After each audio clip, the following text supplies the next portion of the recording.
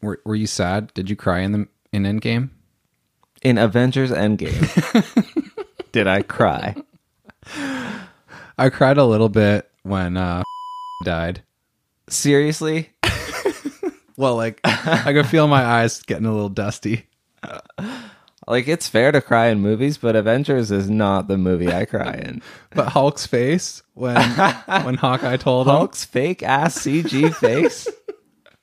it comes through, man. Jeff, you have smoked marijuana before, right? Today, actually. Have you ever experienced the munchies? For me, the munchies is more of a lifestyle. Or actually, it's like, you know how in the Avengers, how the Hulk, he won't transform for a while because he can't, quote unquote, get mad. Yeah. And then he reveals that he's just always mad. Yeah. That's like me and the munchies. Perfect. Then you're the perfect person for this question. Yeah. Okay. What is the perfect munchie food? Oh, man. You picked maybe the worst time to ask me because I just discovered a new munchie food. Uh-oh. And it's I don't know if it's good for me. It can't be the worst thing, but it's definitely hard on my wallet because it's an expensive luxury munchie food. Are you eating caviar as your munchie food? Basically, I've discovered beluga caviar and stem cells. Are they the same thing? No. Can you get stem cells from caviar? I don't know. Because they're eggs. They're unfertilized, right? They're getting stem cells from everything these days. Placenta, baby teeth, literally baby teeth. Yeah. Sorry, what was the question? What's your favorite munchie food? Oh, yeah. So I've just discovered that slicing up a Granny Smith apple, it doesn't have to be Granny Smith, but I'd go with like a sour green apple of some sort. Because of the crunch? I think it's more the sourness for me. Okay. But anyways, what goes on it? So slice them up, thin slices. Take this almond butter. Uh-oh. It's like this premium $12 for like 6-ounce almond butter. This is where you've lost me. And yeah, just gob that shit on. Wouldn't it be just as good with peanut butter? Close, like a close second for sure.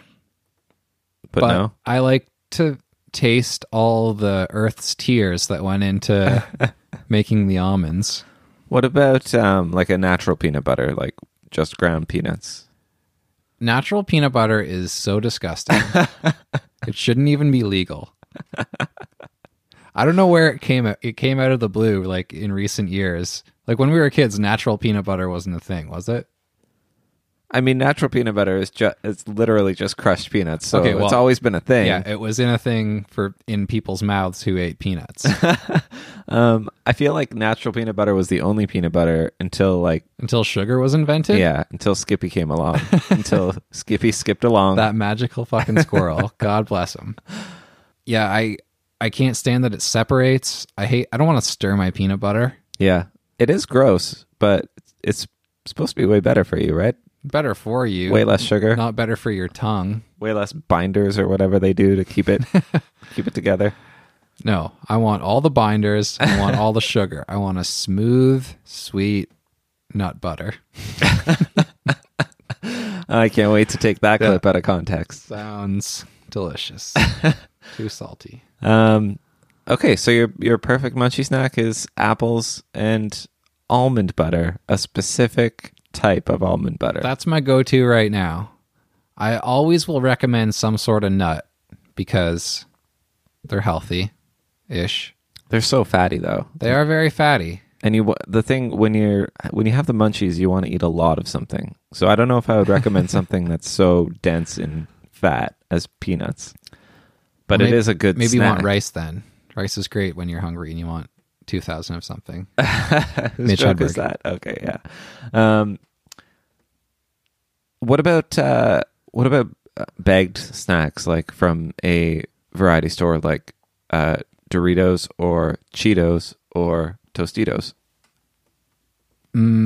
I only eat chips that don't end in O's, so basically I can't have any of that stuff. No, I've had my phases. I've killed a Dorito bag or two in my day. Yeah. Don't feel good about it. Isn't Cheetos the classic sort of munchie snack? I don't love Cheetos though. Yeah, the Cheeto Dust Warriors of the League of Basements of Legend, of course, but I like a Cheeto. I can't say that I ever really buy Cheetos. Like if they're around, if there's a bowl of Cheetos, I'll have a Cheeto, but yeah. I like a Cheeto as well, or like a few Cheetos, but there's a number of Cheetos where after that number they're so disgusting. And for me, I think that number is lower than most people. Yeah. Then you have to switch to the crunchy Cheetos. Oh yeah, that's a good idea. Yeah. When those get gross, you go to the spicy crunchy Cheetos. Because the regular Cheetos just turn into like wet styrofoam in my mouth. Yeah, at a certain point, it's like a word that you say over and over, and then it loses its meaning. Like you eat enough Cheetos, you start realizing they're just like dissolving into like an orange paste it's so gross. In your mouth and deep inside you. Yeah. The first 10 Cheetos are delicious. After that, I'm usually done. Yeah. Crunchy Cheetos, though. Yeah, I don't like those that much. And maybe it's because I'm starting with them. And I need to move through the Cheeto family, as you suggest. Yeah. So next time I'll try that. It's about palate progression. Yeah. I'll have a handful of regular Cheetos, then crunchy, then what? Spicy crunchy? Spicy crunchy. Okay, what comes after that? The green bag. And then you have to start seasoning yourself with like... Wasabi, yeah. Okay. Tabasco. I hate Tabasco as a flavor. I love it. It's like my favorite spice flavor. Yeah, I can't stand the flavor. I don't mind spicy things at all. I like spicy things, but Tabasco specifically, it's like when you don't like a specific type of mint in your toothpaste or something like that. I hate Tabasco. Do you not like certain kinds of mints? No, it's just that was a comparison that I could think of. Do you know someone who doesn't like a certain kind of mint in their toothpaste? Yeah, my wife doesn't like most mints. She only likes wintergreen. Doesn't she have like a peppermint maybe it's the salve? opposite. Yeah, I don't. That's not tasting though. Okay. So smell mints and taste mints are two entirely different. I think so. Okay. Anyways, that was just the best comparison I could think of, where there's like a wide variety of one flavor, but one of them is a huge turnoff. Spicy is a thing, but Tabasco is gross. Okay, what's the best spice? I don't know, like chili flakes, or I like wasabi a lot, like those kinds of spices. I don't like buffalo things because that's Tabasco at heart. Like buffalo chicken wings I don't like because it just tastes like vinegar and gross. You like sriracha though? Yeah, right? Yeah. What's that based on? I don't know.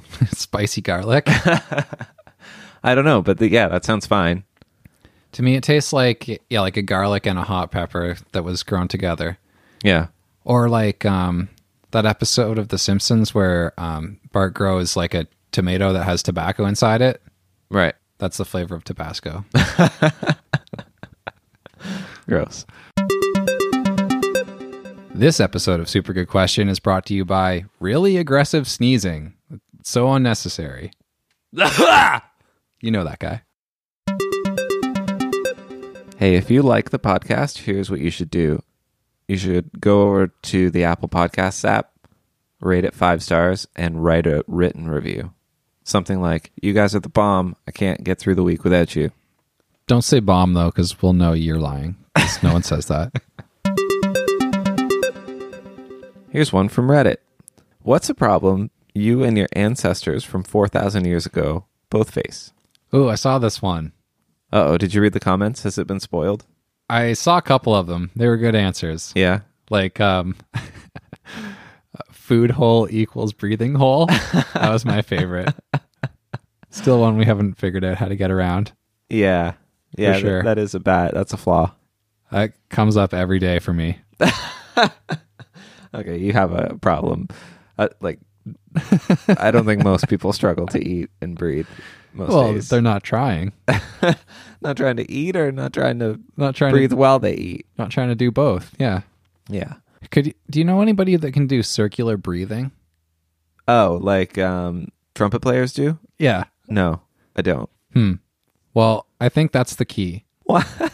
Why do you want to accomplish this so bad? Why can't you just be like everyone else and breathe after you chew and swallow? It's just an ability that I think more people should exercise. Like, think about all the possibilities we haven't tapped into.